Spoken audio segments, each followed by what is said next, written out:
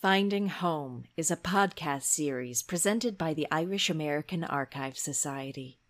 The Society is a non-profit organization whose mission is to research, present, and preserve information about the history of the Irish in Cleveland.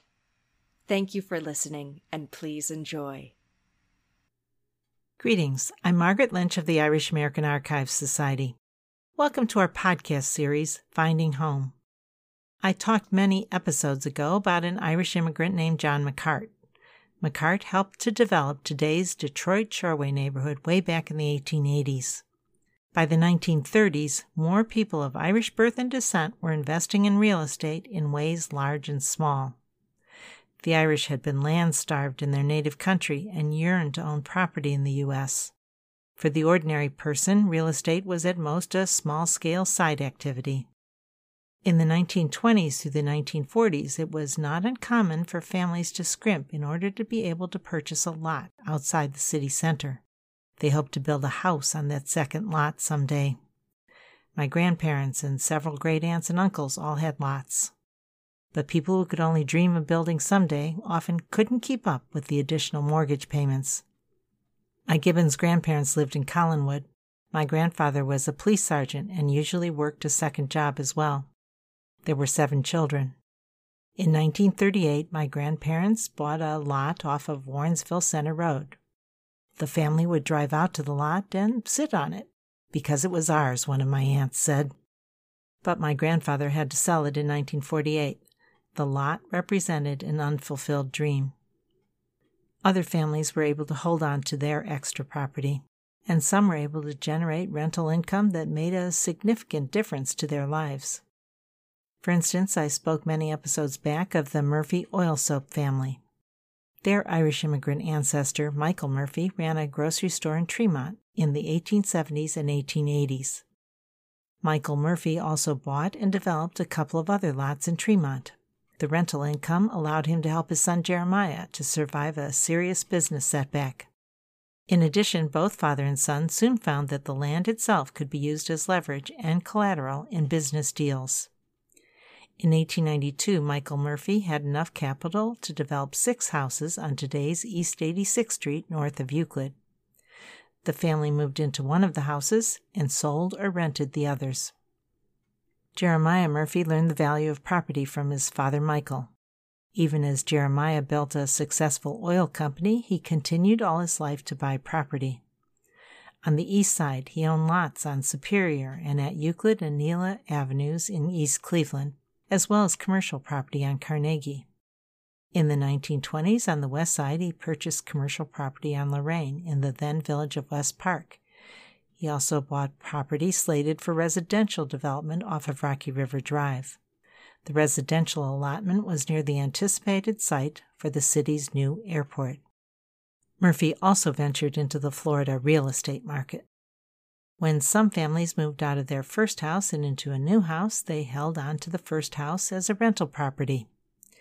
Managing that property was sometimes seen as a side job for married women, providing a way for women to contribute to their family's financial well-being. One of my grandmothers grew up in the Angle in the 1890s and early 1900s. Her father had been injured on the iron ore docks, and the family always lived in rental property. Their landlords were frequently landladies. Those landladies were married women supplementing the meager wages of laboring or saloon-owning husbands. Annie Fian Gallagher was not one of my grandmother's landladies, but she is one of the many women who assumed that role. After Annie immigrated to Cleveland, she met and married a postman named Thomas Gallagher.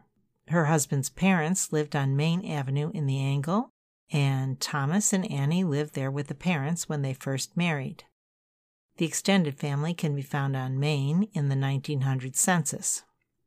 By 1910, the parents were deceased and the younger couple had moved out to West 48th Street. By 1930, after Annie's husband died, she and her younger children have moved to French Avenue in Lakewood. With each move, they held on to their old property. Annie continued to rent out the houses on Main Avenue and West 48th Street for years.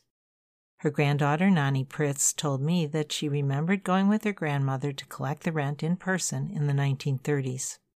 Annie may have acquired and rented out additional property as well. According to Mrs. Pritz, her grandmother was schooled in the ways of saving money by her grandmother's cousin, John T. Feehan. Feehan managed the Cleveland Trust Bank on West 25th Street. One of Annie Feehan Gallagher's favorite sayings was, and I quote, "A penny saved is a penny earned," end quote. Thomas and Annie Gallagher had 8 children. The children all attended college, each one helping out the next one. I spoke about the family during the last episode. 2 sons became doctors, 1 son became a priest, and all 5 daughters became teachers. The extra income earned by managing real estate became a lifeline for women who were widowed or whose husbands lacked steady employment.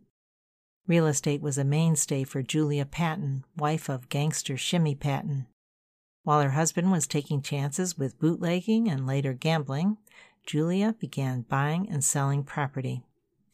I haven't confirmed for certain yet, but she may have been involved in up to 92 property transactions from 1918 on. Most of her early transactions involved property on the near West Side. Both Julia and her husband were born in the Angle and continued to live on the near West Side for many years. As time went on, she had the same idea that Jeremiah Murphy had. She began buying property off of Purtis and Rocky River Drive near the new airport. Julia Patton sometimes had to rely on real estate when her husband needed to be bailed out. A gambler once tried to sue Shimmy Patton for money lost at the Harvard Club in 1934. The plain dealer reported that, and I quote, "Mrs. Patton put up a $30,000 piece of property at 2801 Detroit Avenue Northwest as security for the bond," end quote. IAAS board president Tom Corrigan told me that widowhood led to property ownership for one of his great-grandmothers, Sarah Burke Gibbons. Born in England to Irish-born parents, Sarah Burke married a Thomas Gallagher, a different Thomas Gallagher, not Annie Feehan's postman. Sarah Burke and her Thomas Gallagher married in Cleveland in 1879. Her Thomas Gallagher died within a few years, and Sarah was left with a young daughter to raise. Sarah married again in 1885 to a Thomas Gibbons, not to be confused with my police grandfather of the same name. Gibbons was also born in England to Irish-born parents, and he was an iron worker. Sarah's Thomas Gibbons lived a good long while. The couple had been married nearly 30 years when he died in 1914. However, the early death of her first husband seems to have made Sarah Gibbons aware that nothing was guaranteed in life. She was determined to put money away for a rainy day and seems to have begun buying and selling property in about 1890. More research needs to be done, but she may have been associated with more than 40 real estate transactions before her death in 1941. She outlived her husband for another 27 years, so she turned out to need that extra income of her own. It also gave her the wherewithal to help launch her children into adulthood. One son was killed at a young age in the newspaper circulation wars of 1914, the same year his father died. I mentioned him in an earlier episode.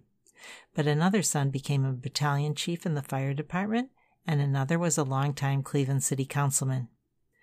Sarah's oldest daughter became one of Cleveland's first female probation officers. I mentioned her last episode. Another daughter married a fireman. These were Tom Corrigan's grandparents, Peter and Coletta Gibbons Corrigan. Perhaps inspired by Coletta's mother, Sarah, it was Coletta's name, not her husband's, on the Corrigan family property transactions. Sarah Gibbons more than dabbled in real estate, by the way. She was supposed to have sold the land for Holy Cross Cemetery to the Cleveland Catholic Diocese at a deep discount. A sprawling 277 acres, Holy Cross was dedicated in October of 1950. Another widowed woman and real estate speculator, Celia McCafferty Carney, paved the way for her 2 sons to become major players in real estate and politics in Cleveland for many decades. Her sons were the brothers John and Jim Carney. Both Carney parents, both immigrants from County Mayo, arrived in Cleveland in the early 1900s. They married here in 1907. In 1910, the family lived on West 45th Street, and the father, also John Carney, worked on the iron ore docks. By 1920, the family had moved further west to St. Ignatius Parish. John Carney Sr. was listed in the 1920 census as a driver. He progressed from horse-drawn hauling to trucks to excavating, and his business was good. Migration from the city center, both westward and eastward, created a need for new houses and stores. John Carney threw his lot in with the West Side, forming the West Park Excavating Company. When the father died suddenly in 1929, his two sons were still teenagers. A daughter had died earlier at a young age. The widowed Celia Carney became entirely focused on ensuring that her sons flourished. As her 1966 obituary recalled, she was, quote, busy with her family and her son's education, end quote. She was also resourceful.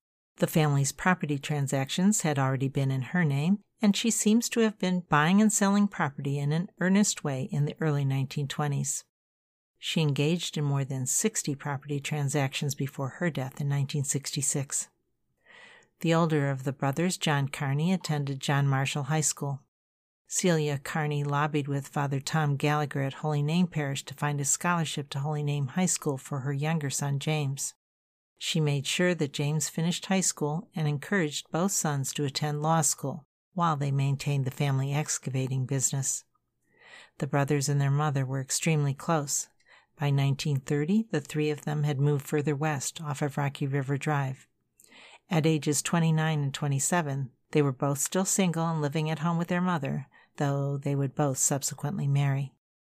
When John and later James decided to go into politics, Celia Carney campaigned relentlessly. It was said that she rode the streetcars all day, passing out campaign flyers and asking anyone and everyone to vote for her sons. John Carney became deputy county treasurer in 1933. Both brothers served in the Ohio legislature, John from 1937 to 1946, and Jim from 1946 to 1952. Each served in turn as House Democratic leader. Both also served in World War II. After the war, while buying and reselling decommissioned excavating equipment, they began to understand how to make money. They also began to buy property. As a Plain Dealer reporter observed in 1966, and I quote, "By shrewd dealing at sheriff sales in the days when real estate was on the block, the Carneys parlayed their cash," end quote. They set up a law firm together in 1945, specializing in real estate law. James lost a couple of elections in the 1950s for judge and for U.S. Senate, and began focusing more on business. John, however, served significant years as county auditor, on the election board, and on the Court of Common Pleas. Both brothers served as vice chairman of the Cuyahoga County Democratic Party at different times. But James in particular wielded more power with behind-the-scenes campaign contributions. James ran unsuccessfully for mayor in 1971 and 1973. He served on the boards of the Cuyahoga County Port Authority and the Greater Cleveland Growth Association. Through the decades, the brothers bought or developed hotels and office buildings downtown, including the Ohio Savings Plaza, the Bond Court Hotel, and a new iteration of the old Hollenden House. The brothers anticipated the western path of I-90. They profited from judiciously timed property transactions on the west side. They developed residential allotments in Fairview Park and ventured into shopping plazas such as Cam's Corners in West Park. Between their own real estate ventures, their work as real estate lawyers, and their stints in government, they were often accused of conflicts of interest and using insider knowledge to gain a business advantage. In 1953, the Plain Dealer reported, and I quote, "Auditor John J. Carney last night said he had no comment on a state examiner's report showing he had maintained an interest in a paving firm doing business with the county for several months after he took office in 1951." End quote. It was also noted that the paving firm made a payment to the Carney brothers law firm. In 1966, Jim Carney insisted to a Plain Dealer reporter, and I quote, "Being in both business and politics hasn't been good for us. If anything, it's been detrimental. No matter what we did, we got called on it. People said we had inside information. It isn't so." End quote. In the 1950s and 1960s, the Carneys were sometimes seen as part of a cabal of Irish-American politicians, and the Irish did pervade government at all levels. James V. Stanton was city council president, and Joseph McManaman became the city's safety director. County officials included Prosecutor John T. Corrigan, Sheriff James McGetrick, and Commissioners William P. Day and Frank M. Gorman. Jim Carney overlapped in the Ohio State Legislature with boxer Johnny Kilbane and John V. Corrigan. Kilbane went on to serve in Cleveland as clerk of courts. John V. Corrigan joined the Cleveland Municipal Court, overlapped with John Carney on the Common Pleas Court, and finished his distinguished judicial career on the 8th District Court of Appeals. On the national level, Michael Feehan was a longtime U.S. congressman. But the Carneys were first among equals.